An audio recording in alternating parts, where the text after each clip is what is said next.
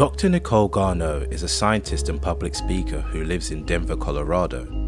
This episode, Nicole speaks about dealing with depression and anxiety from a scientific perspective, how to stay productive, as well as the ski accident that changed her life. You're the self-dubbed soulful scientist. Yeah, and this is new. It's totally new. It's a huge switch. My training is in genetics, and for about a half a decade, I was working on viruses actually really similar to coronavirus, which is totally bizarre.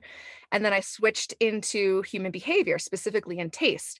So I was using my understanding of genetics and neuroscience to understand how we perceive the world around us, why we're all unique in that. And when I was doing the work at the museum, the Denver Museum of Nature and Science, it was all about in the respect of taste and how we perceive taste and how that ties to nutrition and overall health. So you had that thing, the sixth taste. Yeah, I worked on a project called The Sixth Taste with some researchers out of Purdue, looking at fat as the sixth taste. So fascinating stuff. But when I reached a decade in that field, I realized that there was a lot of work I wasn't doing on myself. And I started applying my understanding of genetics and neuroscience to mental health and neurodiversity. Okay. And it was really selfish. It was because I needed to understand myself more because I was hiding from my depression and anxiety was taking over my life. And I made a huge switch, both intentionally and also the universe gave me a ski accident and a brain injury that basically kicked life into gear. And it said, you are switching your life. And that's what I've been working on now as scientist and consultant around mental health and helping people understand that it's normal that our brains work differently. And that makes us unique. You had your article that you wrote, Confessions of a Depressed Scientist. So was that kind of the article that made you come to terms with your depression, or was that something you wrote couple years down the line type thing?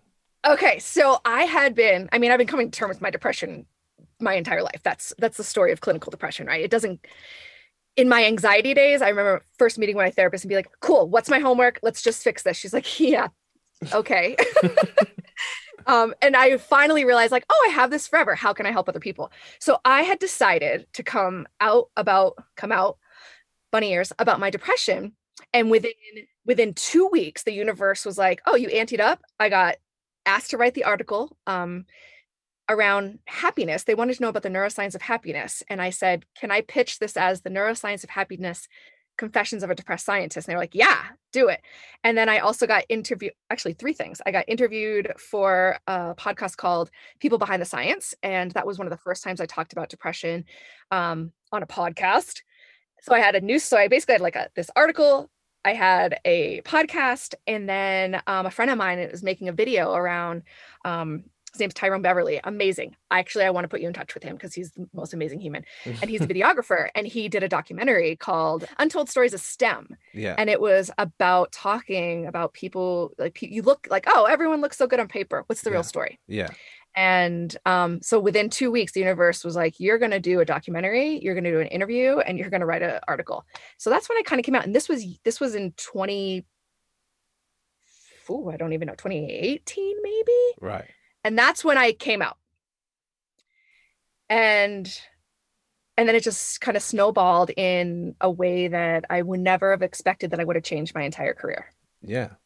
So when you say you had depression, you had anxiety, all these kinds of things, was it mainly work focused, or is it something that you've had like your whole life? Like, how did you come to the realization that this was you? This is part of you now?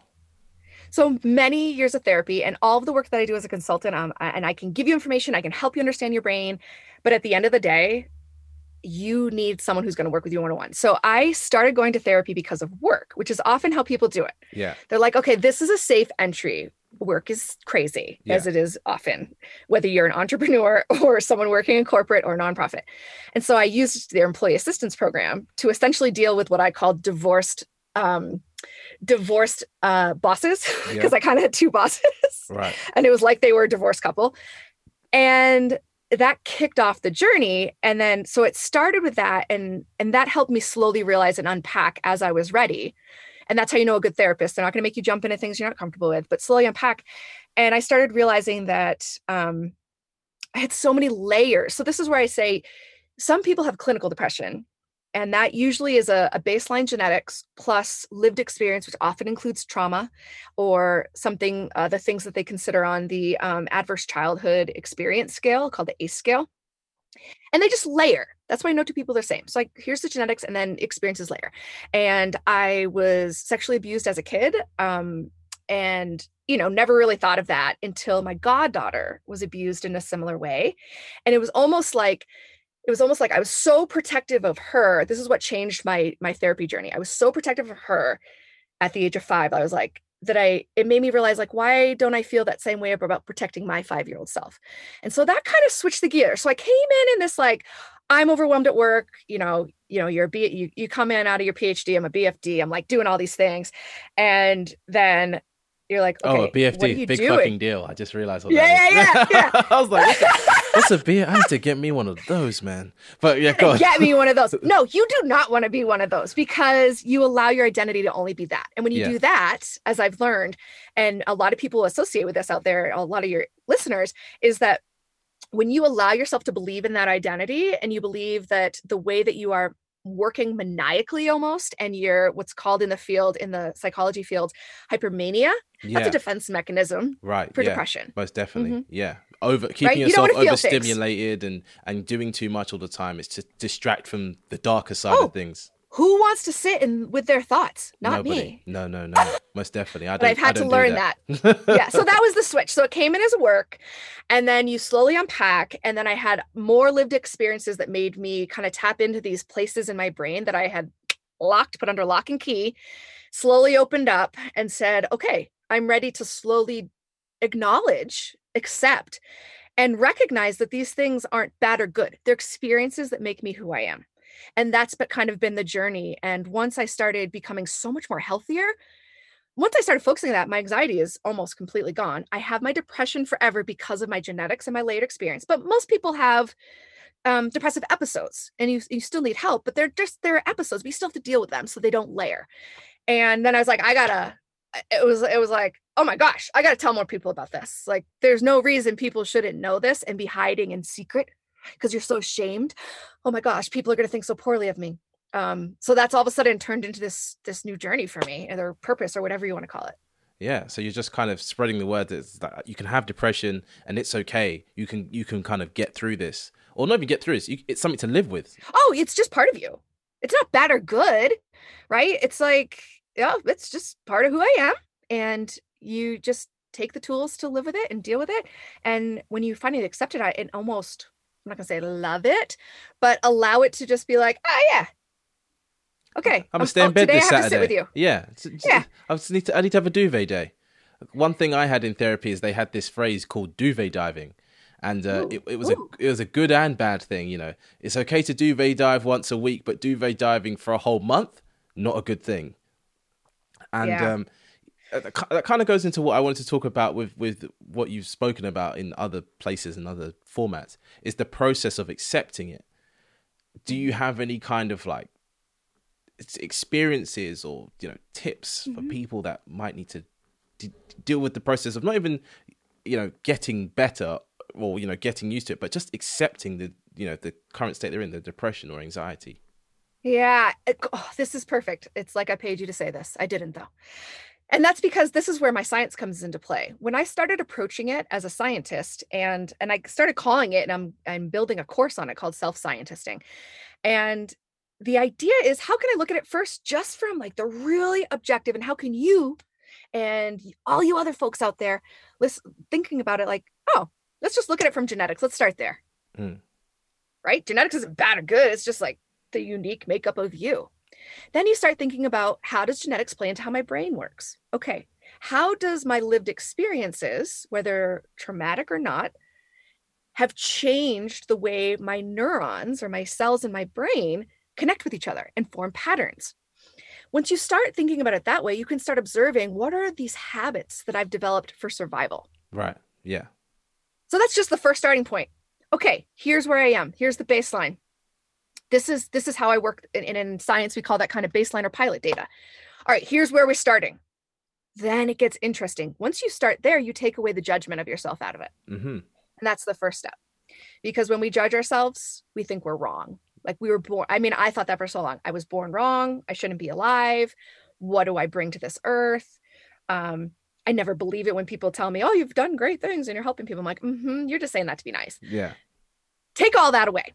Be Right. a scientist. Yeah. That's the first tip I'm going to give you and anyone else listening out there is you're totally unique in how your brain works. Yeah. And your culture plays into that, and how you're raised and your conditioning plays into that. And underlying all of that is this baseline blueprint, your DNA, who you are. When you do that, you stop judging. Right. So that's the first tip. Just take the judgments, throw them out the window. Yeah. But it's so hard to do that unless I give you a framework. So I have Yeah. to give you a framework to say, this is how we're going to do it. Right. Okay. We're going to use science. Yeah. So that's the first tip. Well, that's something you're well versed in is science. So once you've thrown the judgments out the window and all that kind of stuff, you're coming into a place of accepting, whatever situation you're in. But there's also parts of that you can kind of, because that, just like you said, your therapist said to you, it's a process. You don't just get it all fixed and do your homework and whatever. There's, your fitness, your diet, all that kind of stuff are things to be taken into account. And it's something you've spoken about on other shows, is about how fitness has helped you with your mental health. What kind of things did you do to, kickstart that or maintain that now? Absolutely. So the next thing you say to yourself is, okay, I've got these baseline behaviors. How do I want to start incorporating variables? And in science, the variables are things you change into this. Now, recognizing there are things you can control. Yeah. And there's things you can't control. Right. Other people, Yeah. you can't control. The rest of the world, you can't control. Your life, for the most part, you can control. Yeah. And so once you decide that, you start saying, okay, which areas are my easy entry points, right? You want to go for a win. And for me, because I'd had the brain injury, my couldn't walk for a while and, couldn't even do puzzles. I mean, like it was, I was just kind of comatose watching birds out the window for a couple months. I had to get to the point where I knew that was a good place for me to start. Right. Now I'm going to throw in a little science here because one of the things we know about exercise is that when you do it, it actually helps your brain. Here's how. Yeah. So in your cells, so people remember like 8th grade science. So in your cells, you have your nucleus, which is like your brain center, and you have your cytoplasm, which is where all these other little organelles or little organs live that do great things for your body. One of them are called mitochondria. Mitochondria is your energy center. It's where you make energy. Right. When you work out, your brain actually makes more mitochondria in the brain cells, which gives it more energy, which makes your brain works better. Right. When your brain is working better, your depressive episodes are shorter or even sometimes non-existent. Right. Because your brain uses 20%, for example, of your body's energy, glucose energy that comes in. So we want to keep this little 3 pounds of Jell-O working pretty good. It is a natural defense mechanism. So First I was saying exercise was an easy entry point and also really cheap. Like you don't really even need equipment. Just start walking. Literally, I just started walking because that was all I could do. I can't run anymore. The next thing I knew was like, oh, as a scientist, I know that I'm going to get double bang for the buck. Not only am I going to get stronger so I can play with my kid and not get hurt. And, all of a sudden it switches. Don't do it because you want to look good naked. Yeah. I'm just going to throw it out there. If your motivated is to look good naked, that's not going to help. Okay. If your motivation is to get stronger for a variety of reasons, be there for the people in your lives, your kids, and also make your brain work better. Now it's not so hard to get up in the morning or whenever you do your workout to bang out something. So that was for me the easy entry point. Other people's easy entry point might be changing out something in their diet. Really hard entry points that I'm going to say you go to after you have these wins are going to be how you start changing the way you interact with people who are triggers, for example. So that's advanced level, college 401 class. Yeah. But we want to start at 101. Okay. So you got these variables, you got controls, and you're just going to start making these changes and you're going to follow. The trick to being a scientist about it is you're not just going to do it and not care. You're going to follow it and you're going to be like, what happened then? How did I feel? And so I'm going to throw out a tool that I use. It's called Dailyo. It's an app. They have a free version and I think they have a paid version. And I clock every day, multiple times a day. How am I feeling? Why? What are the things going on? Right. Because as a scientist, if you are doing the experiments but not collecting the data, it's useless. Right, you need to do the experiments, collect the data, and then eventually analyze the data. Right. And so when it comes to analyzing the data, you can be like, do you know what? every time I'm talking to Jerry in the office, I feel like crap. Maybe I should stop speaking to Jerry type thing. And you can see the patterns of what makes your day good or bad. Obviously, you know, if you have an ice cream every day, then it's going to kind of counteract the exercise. But yeah, and one I'm going to throw out, which is the third. So there's all these layers of experience of introducing experiments, and not talking to Jerry is really far out there. Yeah, like that's something we're going to build to. What I would say then is, how can you then start looking for trends? And this is something that I started doing for myself to realize what were my early indicators. So to go back to your duvet diving, if I may. Yeah. So like you said, okay, 4 hours of this duvet diving, possibly self-pity, whatever you want to call it, inner thinking, talking with your inner person. There's a lot of range of duvet diving. However many hours that is the right amount is good, but a month is really bad. Yeah. How can we think about these early indicators in our lives to start introducing changes so that it only is maybe that 2 hours that we need, or maybe a day, but that you're not spiraled so far down? And I know from experience because I've had months at my worst. Yeah, I can relate. I've had weeks, months, probably even close to years of just complete struggle. But it's like on the surface, it's like, oh, he seems okay. It's like, no. Everything's bad, boy. So I want people to start thinking about looking at this data as early indicators. An early indicator for me is I can always tell when I don't get enough protein. This is like really basic. When I don't get my 100 grams of protein a day, I know that I'm going to lead to eating crappy food at night. And when I eat crappy food at night, I don't sleep as well. Yeah. When I don't sleep as well, I don't want to work out. When I don't work out, so on and so forth. Yeah. So it's kind of like thinking about what are those earliest levels in this cascade of me, when in my self-scientisting, that I can see and be like, oh, whoa, I just realized that this is happening. Yeah. I feel like duvet diving tomorrow. So my only goal today is getting 100 grams of protein. Yeah. So you backtrack it. Right. That's it.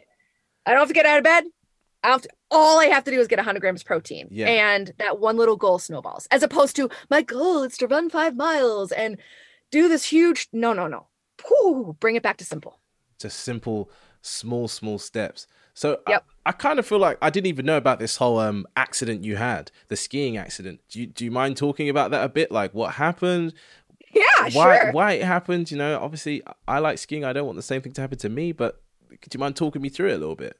Yeah, and this ties into what you asked earlier around social scientist. I've always been a person who believes that there's something bigger than me, and you can call it source energy, ancient breath of life, God, soul, whatever you call it. If you have something you believe in, I am your person. Like I believe in you too. Yeah. And so for me, I've always been very good about trusting my gut and trusting the universe, kind of that leap in the net will appear thing. So I knew my team at the Denver Museum of Nature and Science, I won't say I missed the job because I was done with it. Yeah.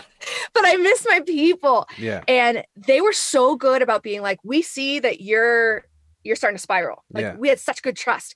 And as a team, we would know who needed a break. Mm-hmm. And just be there to support them and not judge them. And they kind of were like, I think you need a break. And so one of my best friends and I were like, we're going to take off a day of work. Like I never lied about it. I'm like, I'm taking off a day of work. It's a Thursday. I'm going skiing. It's Bluebird Day in Denver. Great, great snow, putting on my fat skis. And so me and my girl, Tara, we left early. We drove up to the mountains, and I have no memory of this, by the way. This is what people are telling me. Oh, okay. I still don't have a memory of it. Okay. And somewhere in that morning, I was skiing too fast because that's what I do. And so we were at a mountain that's pretty steep and deep, and skiing like a bat out of hell because that you think you're immortal. Hit ice, don't know. And I don't know, got knocked out. So as the story goes, someone saw, she had gone on a different path because I was skiing so fast. And so next thing she knows, she's getting a call from ski patrol. Right. Like, hey, is this Tara? And she's like, who is this? we have Nicole. She doesn't really know what's going on. Her eyes are all over the place. She's perseverating, which means in medical terms, it means that you kind of have no short-term memory. So I kept being like, wow, what's going on? Hey, this isn't what we planned for the day. I said that hundreds of times. Yeah. I'm a very positive amnesiac, it turns out. That's good. But obviously the amnesia is not so good. But yeah. So they, load me up in an ambulance, bring me to the trauma center at, down in Denver. Poor Tara had to call my husband. Not bad for me. I have no memories, but learning about, him getting there and thinking everything was okay. Because I went, hey, Stu. My husband's name is Stu. Yeah.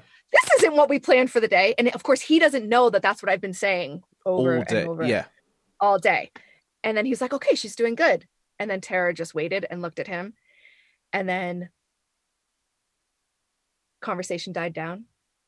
And I kind of woke up again. I was like, hey, Stu, this isn't what we planned for the day. And he just went in the hallway and lost it. And she didn't tell me this till months later. So it took quite a bit of time before I finally came to, like, I had started having memories. It was in, I think, my second MRI.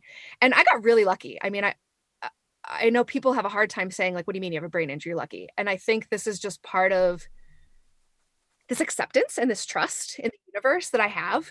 It's like, well, you know, I don't want to be cliche and say it happened for a reason. It's just, well, it happened. I don't have to say it happened for a reason. It's just part of my story now. So I had to take off a couple months of work, and I was planning on leaving my job. And I really almost think like the universe was like, I told you to do this and you didn't. So I'm gonna force you. I am going to knock you on your ass, which is why I say to people, like, don't wait for the universe. It's not going to be good. Yeah. I'm going to have to teach you how to walk again and how to, like, drive and talk to somebody at the same time. Like my cognitive, my physical thing, I couldn't use different parts of my brain at the same time. My physical therapist, if she had me doing squats, I couldn't say the alphabet. Yeah. You know what I mean? Like, we're talking real basic. Yeah. And it just knocked me on my ass. And I was like, okay, I'm relearning all these basic things. And when I came out of that, I was like, there's a lot more shit important in life than me proving my worth at a job that I know I'm done with. Yeah. So you had that thought a while back, and funnily enough, the time they gave you off was meant to be for you to recharge from that. But you, in the back of your mind, you're like, I don't even want to be here anymore. And funnily enough, that ended up being your last day there. I'm assuming you didn't go back after. No, I went back like a ding dong. I had some projects. I had a huge grant from the National Institutes of Health, and I don't remember what the equivalent is in the UK. Yeah. I had a huge grant, and I wanted to take care of my team and make sure that they were good. And I was so lucky. I always think this: people don't leave jobs, they leave managers. I was so lucky to have the best manager. Her name is Dr. Gabriela Chavarria. And she was just like, she was vice president of research. And she was just like, what do you need? Let's do this. And I said, I know I need to leave. She's like, okay, let's figure this out together.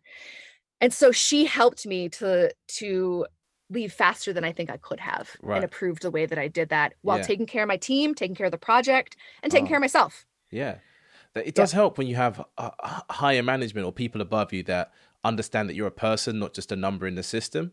And that is something that I feel like nowadays is becoming more like a regular thing, where people actually care about the people they employ, as opposed to going like, get the job done or else it's problems type thing.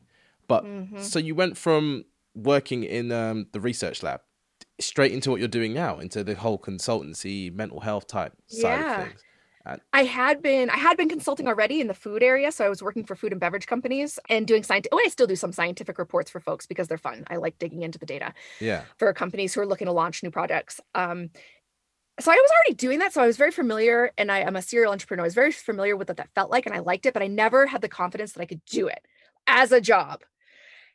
And I said, well, I don't know if I have the confidence or not, but we're going to do it. And me and my husband worked really closely together on our finances to make it possible. So after I left the museum, I thought that I was going to stick in that land, publics, doing my keynote speeches, doing my trainings, all food and beverage, genetics, that tied to taste. And I realized I had no motivation in it. Money was great. I was like, I'm killing it. And yet, even with COVID, I still hit my numbers that in 2020. And I was like, this is not my purpose. This is not, that's going to motivate me. And then I fell into pretty deep inner thinking for a serious amount of time while I started re-understanding, like, what is my identity? What am I supposed to be doing here? And I knew that I needed to share this story. And I didn't know if it was going to make money. I still don't. And I talked to my husband about it, and he's like, it doesn't matter. He's like, the work that you're doing is so much more important than the work that I'm doing. Even though he's, doing this, he does a lot of financial planning and work and is making good money, which is allowing me to do this. So I'm very blessed in how this has all come around, that financially I can do it. But even if we couldn't, I mean, I was a totally poor graduate student living on nothing, bread and mustard for plenty of my life. I was like, even if we didn't have the money, we agreed and something happens to his job, we agree that this is work that needs to be done. Yeah. So you It's feel just like crazy. work with a purpose behind it is a lot more fulfilling and a lot better for people in general than, you know, just going in and kind of, as we call it here in England, going in and turning the handle every day. Kind of just, Oh, interesting. Yeah. I kind of think about it the way that I always talk with the students I mentor is there's jobs, yeah, there's careers, right? yeah, And I was in a career at the museum, and there's callings. yeah, I've shifted into the calling, and you just got to put full trust into the world that you're doing what you need to do. And as someone who's always struggled with authenticity, because I always thought I'd be judged as not worthy enough, and this ties to depression and being a survivor of abuse, all of a sudden you realize when you're doing that work that's a calling, that other stuff falls away. I can be brave for people who can't. I can be vulnerable for people who can't for the first time in my life. And that's it. And it helps me. I mean, I'm not like totally selfless here. Like every time I learn about something new about brain science and I share it with other people, I'm learning about myself. yeah. Yeah. And then once you've learned that part about yourself, then it goes back into cool. What I'm doing, everything stems from me, from what I'm doing now. So it's like, this is now going to go into my course or into my next speech or my next kind of Absolutely. educational thing. So what are the kind of things that you would do in like your average kind of workshop? Where do you start and how do you end? Because I don't know if you do like an hour-long workshop or if you do like a whole day, but, you know, kind of give the listeners like a brief idea of what a session with Nicole is like. Yeah. So right now I'm not doing one-on-one work. I do keynote addresses that talk about kind of the story, the confessions of a depressed scientist. Yeah. And that's usually for corporate groups who are thinking about how can we normalize neurodiversity in the workplace. Yeah. And do it with humor. And we have this person who can stand up and have a connection piece and people walk out being like, yeah, I got this. Right. Right. So I do those. Of course, all of those got canceled. I don't have any in-person talks right now. Yeah, I know. Everything's remote. It's the worst and the that's best. Okay. Yeah. So I shifted to doing, instead of doing these in-person keynote addresses at conferences and things like that, or at corporate functions or corporate retreats or whatever you want to call them, I started building courses online. Yeah. And I never would have thought I would do that. And it has been awesome. Yeah. So I was working on a paid course it's kind of a signature course called Success Through the Lens of Mental Health. And it's using this self-scientisting process. Was working on that. I was like, yeah, this is going great. And then all of a sudden I was like, I don't want to work. Like something's wrong. I'm not feeling it. And all of a sudden, one day I woke up, I'm like, no, I have to put out a free course on depression. So I talked to my husband. I'm like, so remember I was going to make money. Yeah. We're going to put that on hold again. And I need to get this free course out there. That's this real, just baseline. Here's the science behind it. Here's what to expect. Frequently asked questions. Here's how the neuroscience of SSRIs, which are selective serotonin uptake reinhibitors, work. Like all these things that you think you're alone and you're living in this big secret, and it sucks because the more you think you're in a secret, the more you think people are going to judge you, to spiral worse. I was like, how can I put a wedge in that and be like, no, don't spiral worse. You're not alone. Yeah. Here's the thing that I'm really proud of is conversation kits. Here's how to talk to other people about what you're experiencing. Right. And even more important, because I realized the people who are coming to me most were not people who are experiencing depressive symptoms. It was people with loved ones or friends experiencing. Right. Yeah. So you want to be able to give them the tools to get the conversation started. Exactly. And this is I made a kit for that. This is in the free course. Everything's in the free course. And then the last one is all about, here's extra resources. Here's everything I can put together, and I'll probably try to update as much as possible. And I got that out. And it was like this weird labor of love. I have an editor that I'm working with. I was like, we're switching gears. Stop working on that thing. Yes, I will still pay you. We got to get this other course out because so many people are reaching out to me because I talk a lot about my experiences on social media. Yeah. And so I had all these people reaching out for me and wanting resources. And I was like, well, I can't have one-on-one conversations with everyone. I'm like, what can I get out there? Yeah, that you need to be able to direct people to a central point, because the thing is, you're one person, you've only got so many hours in a day, and if you give everyone 10 minutes, where do you have the time to A, live your life, B, do anything productive? You don't. But if you have a place you go, look, I've emptied that part of my brain on this part of, in this link here, go over there, you'll find out what you want to find out, and if not, come back to me, but you'll have a very you'll have a very specific question for me, which is going to be better for you and better for me type thing. Yes. Yep. And that means that I had now, like, again, I'm like, don't get pulled off of this. You're supposed to be doing this course. But I'm already like, what's the Depression 102 look like? Yeah. What does Depression 102 look like? Where I talk about, here's the tools now. Yeah. As you're starting to manage it. So I just have to do both. I mean, that's the thing. When you start working on your calling, as you called it, or what I like to say, as you start working in your purpose, you feel like you get so many things that you want to get done at once. Do you know what I mean? You go, oh, I've got this idea. Cool. Let me start on it. And then you go, oh, wait, but then this idea feeds into that idea. And then it's like, cool, I need to pace myself. But then it's like, I feel like for me personally, once I get going, if I stop, then it's all going to go to shit. So I have to got to keep the wheels spinning. Do you know what I mean? I've got to keep the momentum going. And with mental health as well, there's the side of that which is good, but then there's the side of that which is bad. And it's like, I have really bad insomnia. I've had it for, God, how old am I now? I've had it for like 17 years. But it's like where I have, on a regular basis, I have days that are like 20 hours long, which is like, not as in 20 hours of work, but it's like I sleep for 4 hours, I wake up, I'm fine. Other days, I get 6 hours, 8 hours, better sleeps. But more often than not, I have a longer day than everybody. That doesn't mean I have to work all those hours in the day. So when I say to people, oh yeah, no, I play Xbox or I play, computer games like 4 hours a day, they're like, where do you find the time if you're working for 10 hours, 12 hours a day? It's like, oh, I don't sleep that much. They're like, oh, it's like, have you tried this and have you tried? That's like, listen, I know. Not everybody needs 8 hours of sleep. If you're fine and functioning fine with 4 hours sleep, then cool. But you have to be more in tune with yourself to know that, oh, okay, I haven't had a good sleep today. Maybe I can't drive quite far. Or I haven't had much sleep today. Maybe I shouldn't work 12 hours today or 15 hours today. But on the days that you can go, do you know what I mean? Go. Because otherwise you might come to a day where you can't do much. And it's like... Correct. And it goes back into what you're saying about, 4 hours here or 2 hours here of, duvet diving is acceptable. But for a month, we've got to work on that. We've got to make sure we got to work on it. It doesn't magically go away. Yeah. And, something that you tapped into that has some really strong research behind it, Sam, is this idea of how much sleep do you need? Now, your brain needs this rest. Absolutely. We understand what happens in terms of regeneration when we're in different levels of sleep. But the other piece of it is you have to know yourself, and you can self-scientist this to understand what are those things you can do while you're awake that actually still recharge your brain. And I think of it as moving meditation, which includes video gaming, which includes gardening. It includes walking.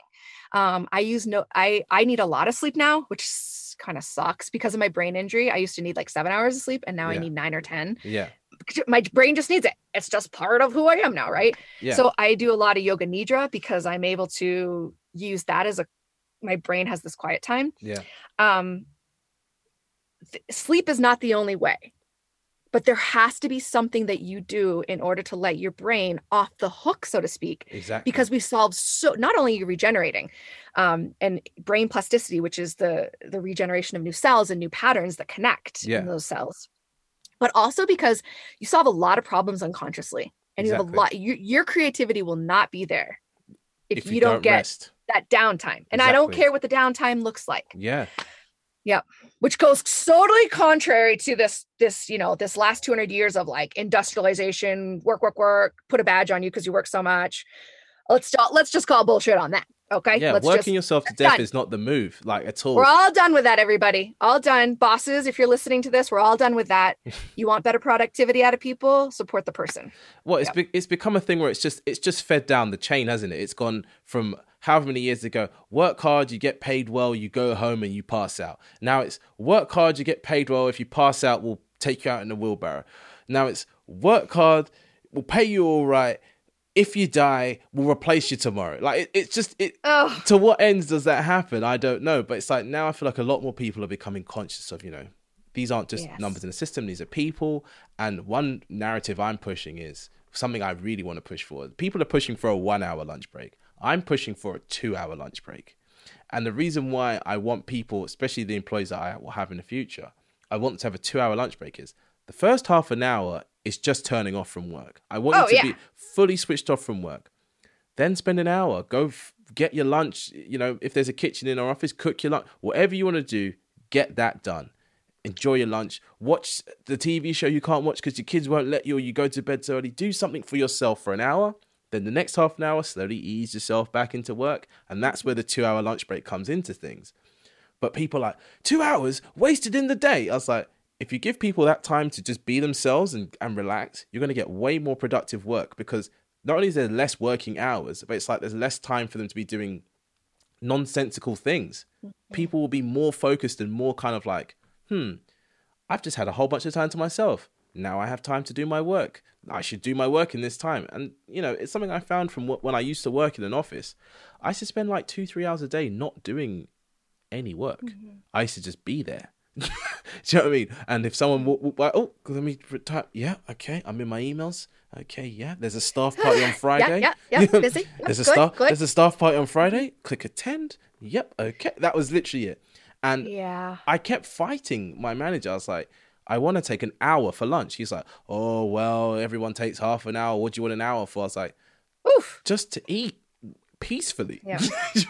And I think one of the things you're tapping into that some of the productivity research is looking at, and there was a great group who looked at this where they talked about slow start Mondays, which, and I can't remember the name of the group, but it was a think tank. And they looked at the research behind how to get people transitioning in a way that doesn't lead to anxiety in the work week. And then in addition to that, how can you give autonomy back to the employee? Yeah. In order to build their day so that they're most productive. Because guess what? People want to contribute. Yeah. It's not like people don't want to contribute. Even in a job, even in places where it was my job, not even my career. I'm like, I want to contribute. Like, I want to feel good at the end of the day. You want to work hard. Most people do. But I need the flexibility and autonomy to be like, oh, I am killing it right now.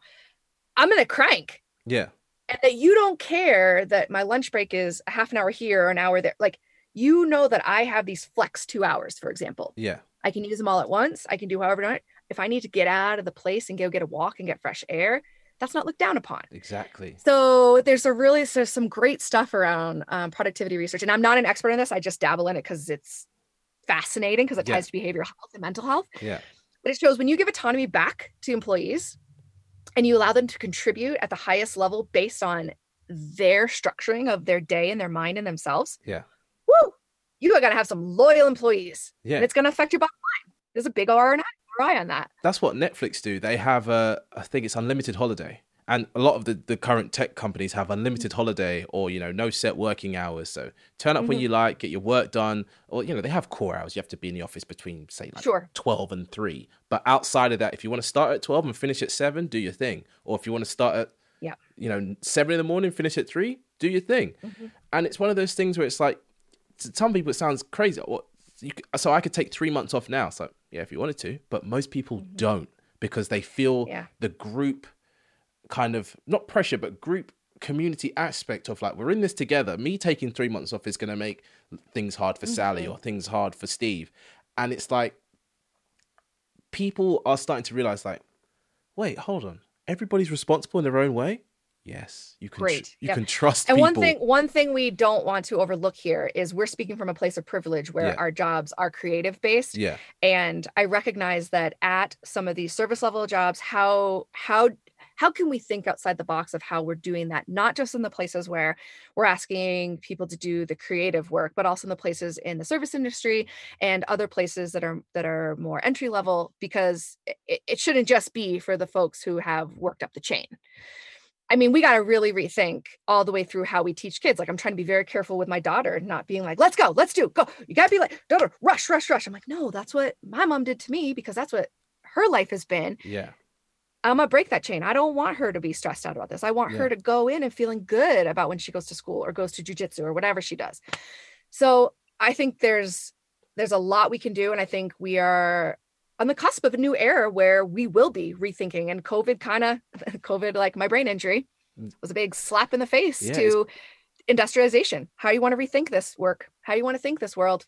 Well, yeah, it's pushed a lot of employers that previously said, you know, oh, you can't do your job remotely, to have to accept that, well, yeah, you can do your job remotely. And they have no excuse. It's not like COVID was for a month or two and it was a difficult it's been a whole year, over a year. People have been working remotely. Some businesses have fallen by the wayside. Other businesses have prospered.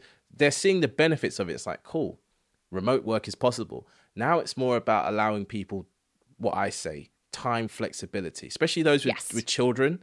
Some people Yes, literally feel like they go to please. work and they come home. So they're an employee, then they're a parent, and they never have time for themselves, is what I hate. Obviously, I don't have children to know this, but people that I know that have children, they say this. And I'm like, so what? In the day, you don't have no time where you just kind of you just do what you want to do. Maybe you like to carve wood or something. They're like, no. I'm like, Not sustainable. yeah, I would say It's not employers should sustainable. allow you to have some time to be yourself, because if you're not yourself, you can't do your job. And they, funny enough, they hired you because they thought you were the best person to do this job. Amazing. Yeah. That's right.